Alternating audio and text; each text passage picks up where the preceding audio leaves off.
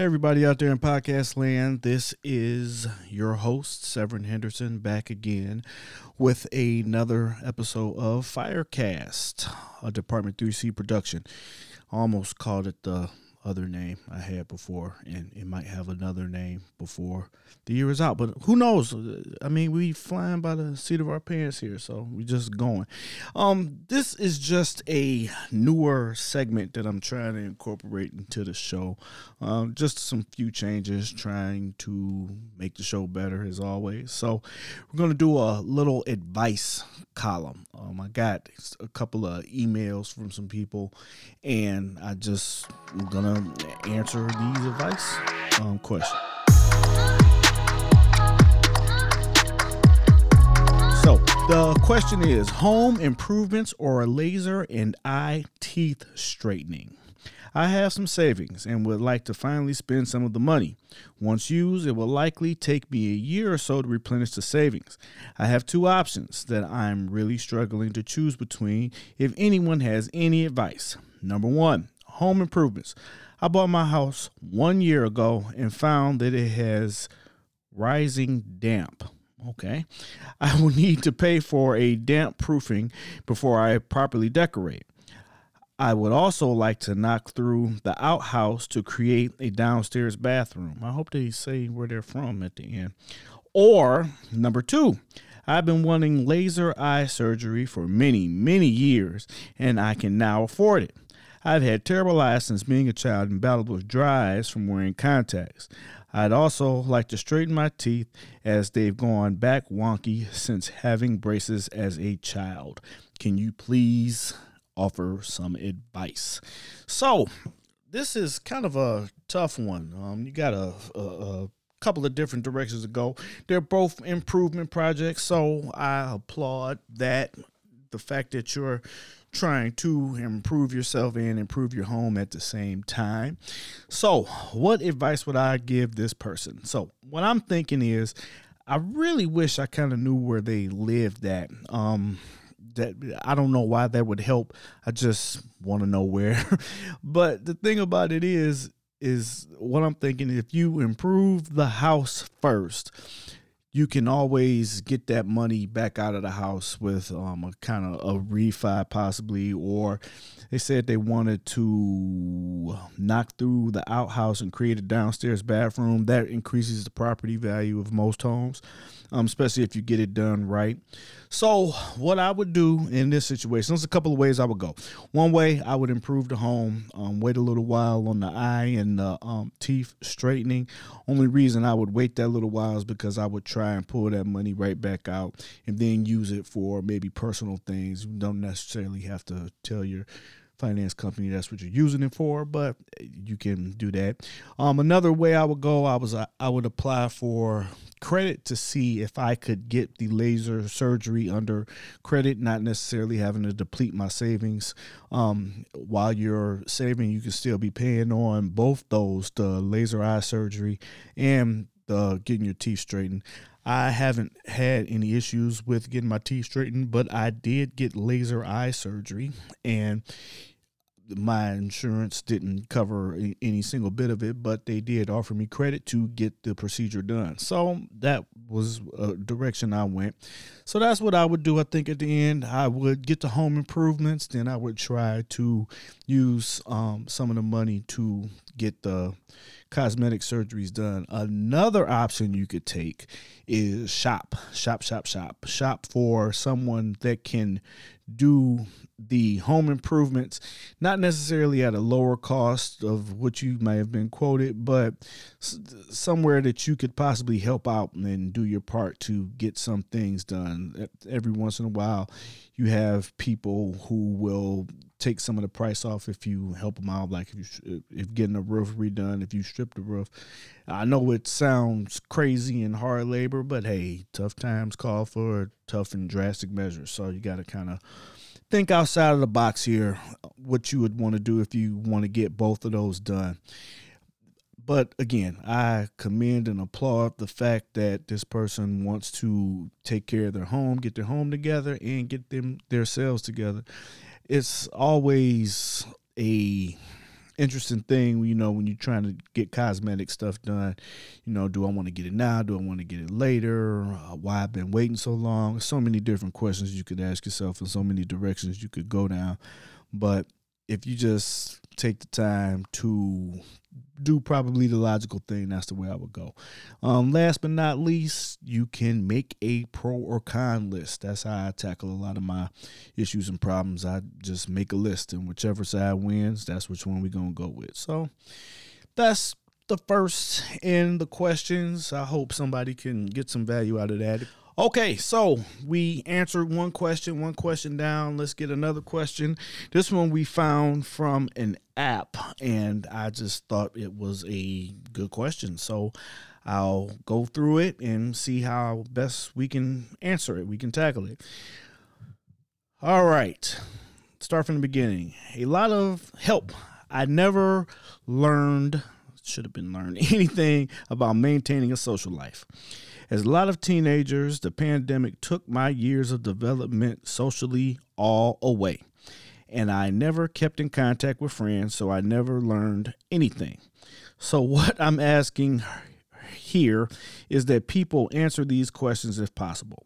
When are you oversharing? How do you make a conversation interesting without oversharing? What are some basic boundaries? What are some basic conversation starters? When do you know you're hurting someone? How do you make friends? How do you become less of a people pleaser? How do you become less emotionally attached to someone? How do you properly talk to adults? What are some things you should never share? How do you grow mentally? When does someone overstep your boundaries?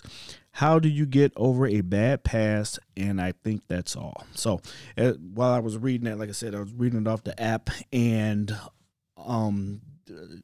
people, they write how they write and talk how they talk. I know I make faux pas in both areas, but that's why it probably sounded a little different when I was reading it. So let's start from the beginning. When are you oversharing? I feel like you're oversharing when you get into like TMI territory. But at the end of the day, it's your story to share. So you share what you want to share. You share what you feel comfortable with. Life is about experiences, and going through those experiences, you learn as you go. So it's no real set method to tell you exactly everything on all of these questions, but you have to kind of go in as you learn and as you share and as you experience and as you talk to people. Then you will find out what you like to do and what you don't like to do, what you like to share, what you feel like sharing, and everything else. But to answer that question, basically, when are you oversharing? When the other person gets kind of cringy in your conversation, when you telling them a little too much more than they probably signed up for. How do you make a conversation interesting without oversharing? Kind of goes along with the same thing.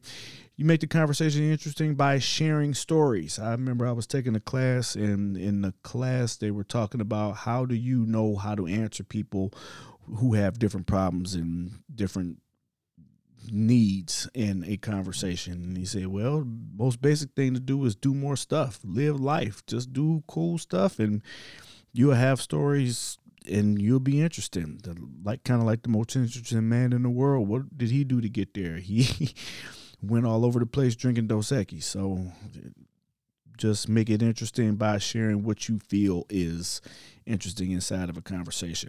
What are some basic boundaries? That's a great question, because boundaries is the word of the year pretty much for me.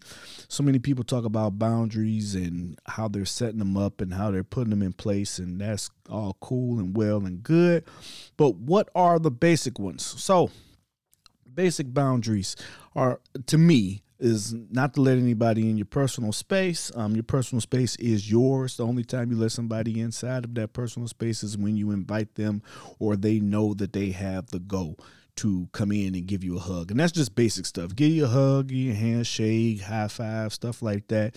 You can kind of tell and feel in the moment when those things are appropriate, and sometimes you can't. But if you can't, again, that goes back to being a person and going out and having experiences and doing stuff and learning as you go.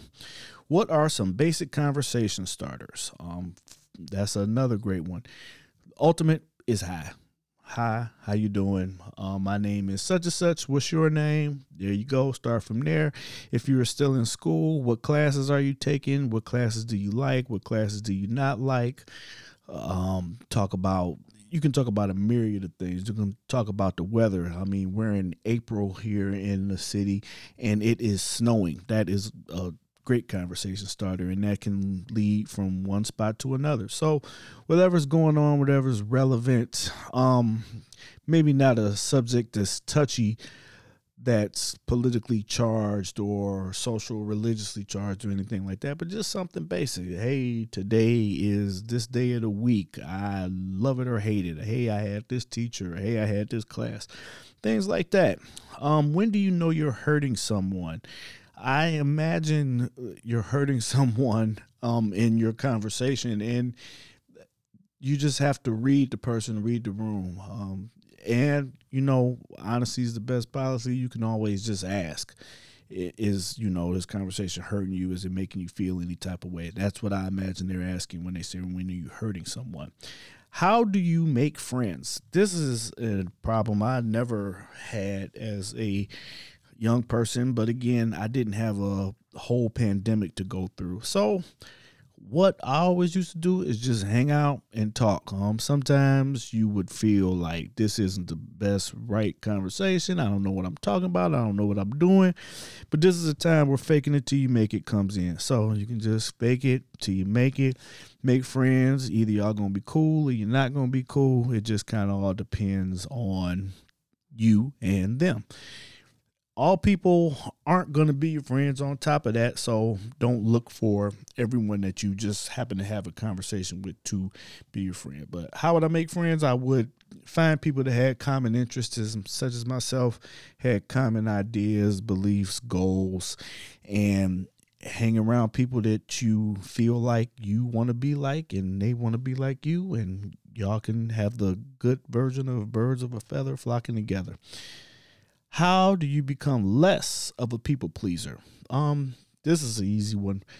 No, just sometimes when you're not feeling it and it's not helping or serving you, your family, or your friends, these new friends that you just have made, just say no. I can't do it. No, that's not gonna work for me. You can apologize on top of that, with that's kind of people pleasing as well, but you can just simply say no. I can't do that. I can't help you here. That's all you have to do as far as that goes. Now, with saying no, you don't want to say no to new experiences. Like if it's something that's gonna benefit you or help you, yeah, you might want to try and do something new, but you don't want to say no just for the sake of saying no. Where were we at? How do you become less emotionally attached to someone? I think the biggest thing to do is kind of limit all of what you're sharing or doing with a person. Um, it's kind of a difficult subject, not difficult subject. It's kind of a difficult question because if you're going to have a friend that's really your friend and somebody you really like or somebody you really want to hang out with on any type of level, you're going to become emotionally attached to them.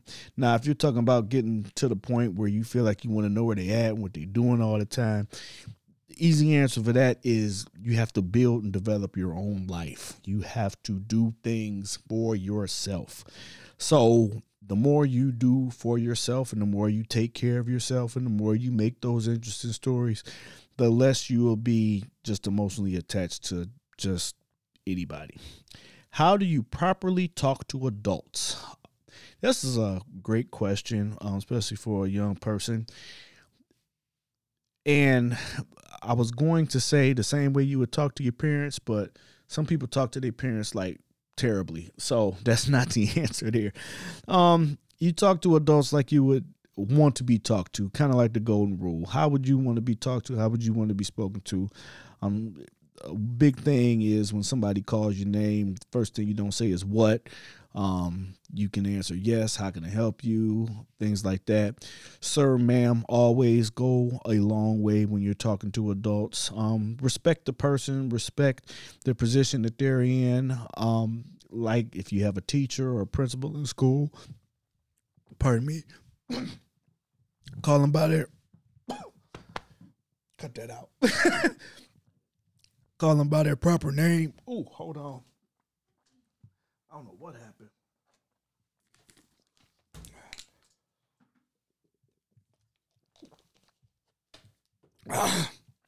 Thank you. What's that?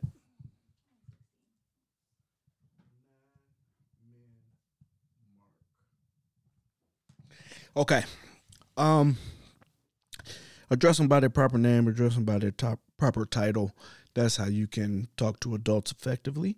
And what are some things you should never share? Again, this goes back to the TMI part. You don't want to share things about you that are like super private, that are just to you and just to your being. Sometimes family instances or things along that nature. And one thing you should never, ever, ever, ever share is a secret somebody else told you. So it's not your secret to share, it's their secret. And if they entrusted you with it, it's not yours to share with anyone else. So that's, to me, a couple of things that you should never share. And how do you grow mentally? That's another question. Um, how you grow mentally, to me, is a lot of self-reflection, reading, experiences, talking to other people, talking to people that you kind of want to be like, hanging around those people, and finding genuine relationships inside of the people that you're getting to hang out with. When does someone overstep your boundaries? Only you know your boundaries. So if you feel that someone has done something to you that's overstepped and overbeared or overbought, then that's when they've overstepped their boundaries. Only you can tell when you're offended. Only you can tell when someone's overstepped your boundaries. If you don't feel comfortable, that's when they overstep their boundaries. And how do you get over a bad past? Bad past. We all have pasts. We all have things that come up in our lives that we're not necessarily proud of, that didn't go the way we planned. So how do we get over that? We have to look to the future and we have to move on. Everybody's always worried about two things, really. Worried about what happened yesterday and what's going to happen tomorrow, when all the time we should really be worried about what's happening in the present. It's nothing we can do about what happened yesterday. There is something we can do about what happened tomorrow to a certain extent. But when we can take control of our lives and our time period and remember what we did and what we're doing and where we're going, then that helps you get over the bad past. Bad past happens. And you want to have those interesting experiences. Some of those experiences can help someone else out, just like you're still alive and you're still here. Someone may need to hear that story about that bad past to help them make it to the future.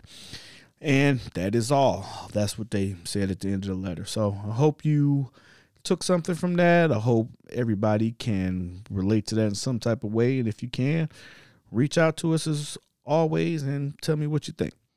Okay, so we have one more in this series of advice and questions. I'll come up with a segment name for this eventually, but for right now, it's just Sevi, give me some advice. How do you write a genuine thank you letter? So, question goes is this: I was recently put on medical suspension at my work, COVID related, with no pay, and someone from work who I've never met went out of their way to drop me off a care package. Contacting employees personally is against company policy, so it was definitely a risk that they took. I was able to get their cell number and I wanted to text them thanking them, but in all honesty, I suck with writing thank you letters that sound genuine. I am genuinely grateful. However, everything I write ends up sounding like a child being forced to write their Aunt Karen a thank you letter for the ugly sweater she sent for their birthday. Any pointers? Um, this one is easy peasy, breezy, beautiful cover girl. This is, this one is just, how do you write a genuine thank you letter? Be genuine. Be yourself. Say thank you. Say, hey, I know you took a risk, contacting me and sending me this package. I really, really appreciate it. Thank you so much for all your help, your hard work. What you've done has gone above and beyond. What I would do is, if you're really genuinely thankful, get a nice card. Like, one of my favorite places, Target has sections of cards where you can get, and they have ones that are blank 99 cents all the way up to about $4 or $5 for a card. And sometimes it can say exactly what you were thinking without you having to say it. You could get something that's very elaborate, then at the end just put your name. That can be it. Or if you really feel like being genuine like you say you do, just write all that you pretty much said in the question. You can obviously write very well, so write exactly what you feel. Maybe give it to somebody you trust to ask them, does this sound good or bad? And then send it off. Worst they can do is nothing, because they can't say no. You're not asking them for nothing. All they can do is get it. And if this person went out of their way to do something for you, they're probably the type of person that appreciate anything that you give back to them. So just make sure that you give something back to them. That's the last one we're gonna do for this episode of Sevy offered me some advice on Firecast, and just want to get any feedback that you have. Tell me if I'm wrong. Tell me if I gave them the worst advice you ever heard of in your life, or tell me if it's something I could do better. Send me an email. Tell me why. Our email address is info@department3c.com. Still Department 3C, because this is, even though we changed the name of the show, it is still a Department 3C production. Firecast, the podcast. So reach out to us. Let us know what you think. And thanks for listening. You can always connect with us on most socials at Department 3C. You can connect with me personally at I Am Sevy. And our email address is info@department3c.com, and the website, www.department3c.com. All that being said, talk to you then. Bye.